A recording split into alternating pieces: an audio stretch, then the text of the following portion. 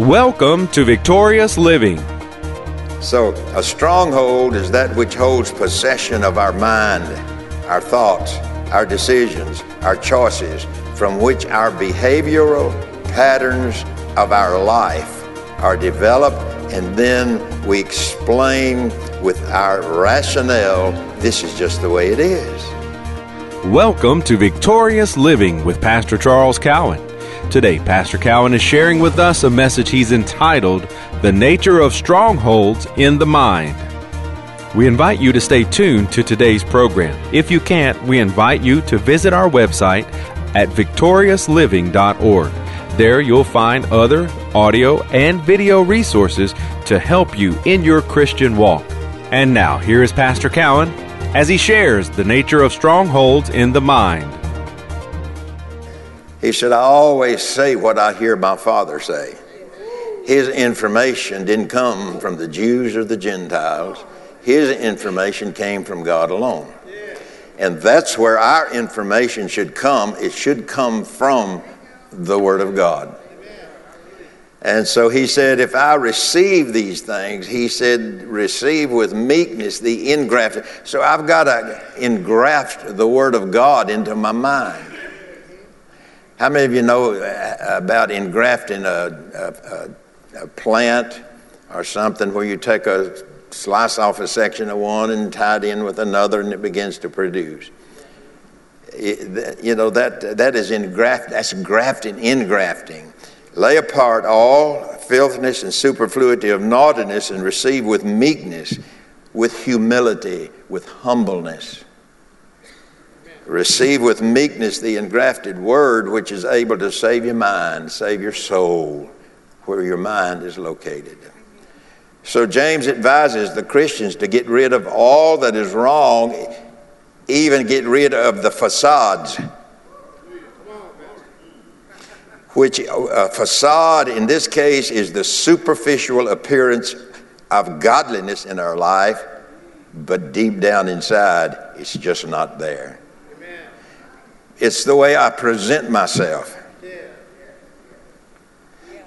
Everybody okay? Some people are presenting themselves to be something that God has not called them to be. But He's called us all to be a Christian. And God has never asked for my opinion. He's never said, Brother Charles, what do you think about that?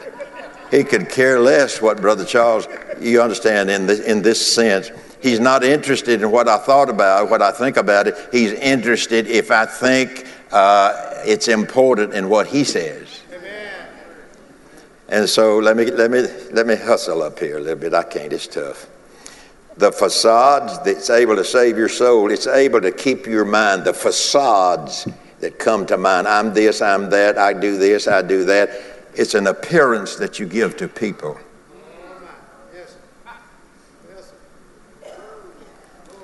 That presents itself as being spiritual, but yet underneath there is no spirituality. James is addressing that right here in the book. And so the Word of God, if you engraft it into your mind, will get rid of that. All right. And so facades, the superficial appearance that we present in our life, and the salvation message that we have received is to be engrafted into our mind because it alone can save us. Receive with meekness the engrafted word which is able to save your mind, to save your soul. Okay, so a stronghold is that which holds possession of our mind, our thoughts, our decisions, our choices, from which our behavioral patterns of our life are developed and then explained by our rationale. This is just the way it is, which holds the meaning of what can I do about it. And when we have that attitude concerning the Word of God, it then produces something in the mind that we call laziness. We make no effort to do anything with our mind. Natural pleasures natural things take its place in our mind. And so we don't come to church sometimes. People don't. I'm not talking about you. I didn't call nobody's name. But coming to church sometimes is not spiritual for some people. It's only pacifying their mind. And a person asks the question, how come my faith's not working? He just told you.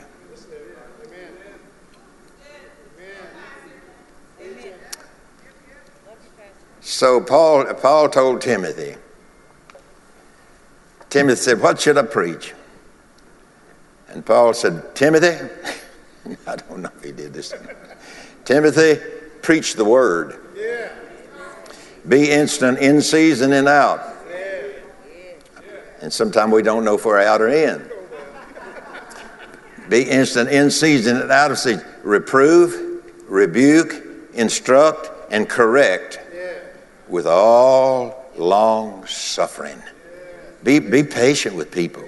Be loving with people, but correct with all long suffering and patience. Take the word and address people with it. Address yourself with it first. Preacher, get yourself right. Preach it instant, in season and out. Reprove, rebuke, instruct, and correct with all long suffering and doctrine. What do we do, people? We are to be corrected by His word. Amen. We are to be corrected by His word. Amen. All right, well, praise the Lord. So, a stronghold is that which holds possession of our mind, our thoughts, our decisions, our choices, from which our behavioral patterns of our life are developed, and then we explain with our rationale, this is just the way it is. It is that which holds the meaning of how I have interpreted what I have said or what I think and so forth. Okay. So when we accept the manner or our way, the conduct of our life, whether godly or ungodly, they soon become strongholds in our mind. We should not forget that strongholds are developed in the mind by what we put or sow into our mind, and the mind will grow whatever we put into it. It has that characteristic about it. God made it with that. It'll grow with whatever we put in it. I believe this pretty much encompasses the falling away that the Bible speaks about. You know, I've heard some people say, well, that was written to the Thessalonians and that don't pertain to us. Well, okay, maybe John 3:16 don't either. Maybe that don't address the world. Maybe believe on the Lord Jesus with all your heart and maybe that's not good for us either. So if I pick out of there what I say that God's not interested in and come over here and only pick the things that I like,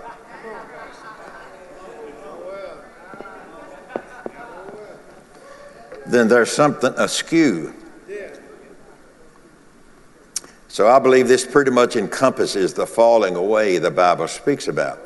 All right, I'm going to read it to you. 2 Thessalonians chapter 2, verses 1 through 3. Now, before I read that to you, I want to make sure, but I know maybe all of you totally understand what I'm saying. In this period of time, I have never personally seen, and I've been around a little while. I've never seen people treat church as flippantly as they do today. I'm just telling you what I perceive, right or wrong. You're not going to make me mad if you disagree with me, but when we get to heaven, He's going to show you I'm right. That's what you're supposed to laugh at that instead of sitting there swelling up about it.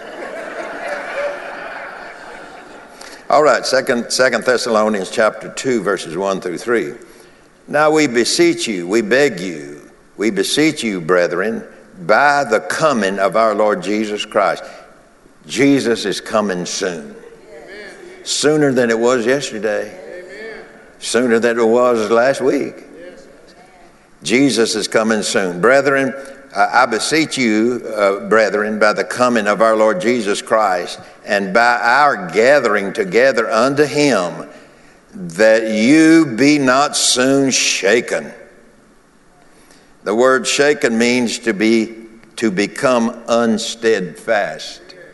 Shaken, becoming unsteadfast or fixed. Okay, so I'm going to start again. Now we beseech you, brethren, by the coming of the Lord Jesus Christ and by our gathering together unto him, that you be not soon shaken in mind or troubled, neither by spirit, nor by word, nor by letter, as from us, as that the day of Christ is at hand. Let no man deceive, seduce you, which is to lead astray or out of the right way. Let no man deceive you by any means, for that day of the coming of the Lord, for that day shall not come except there come a falling away. The word falling away is a word apostate. Apostasy. That does not mean, now listen to me carefully, that does not mean that a person totally denies God.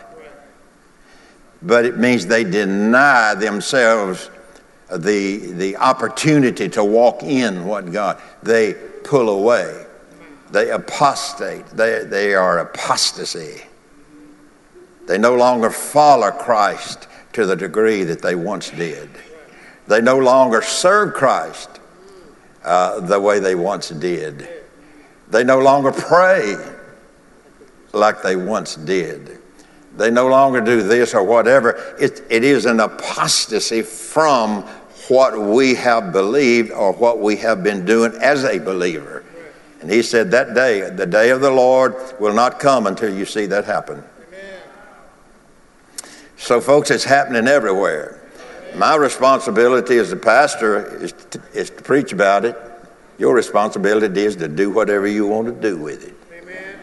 Because Jesus is going to judge us. So now we beseech you, brethren, by the coming of our Lord Jesus Christ, by our gathering together unto him, that you be not soon shaken, become unsteadfast or fixed in mind, or be troubled, neither by spirit, nor by word, nor by letter, as from us, as that the day of Christ is at hand. Let no man deceive, seduce, which is to lead astray or out of your right mind. Okay, here comes another dart. Be careful who you listen to that draws them to you. Amen. Amen. Be careful. Because they could tell you something they just want you to know because they believe it. Or it could be somebody just trying to get them a group together.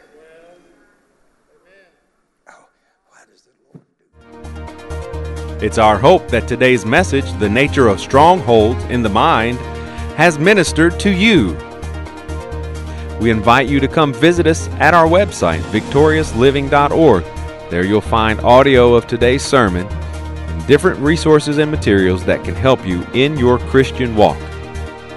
If you would like to request a free CD copy of today's message, you can do that by calling 1-800-842-7896. Again, that number, 1-800-842-7896. If you'd like to receive a free CD copy of today's message, request offer 35. Today's special offer number is 35. From Pastor Cowan and the congregation of Faith is the Victory Church, we'll be looking for you next time on Victorious Living.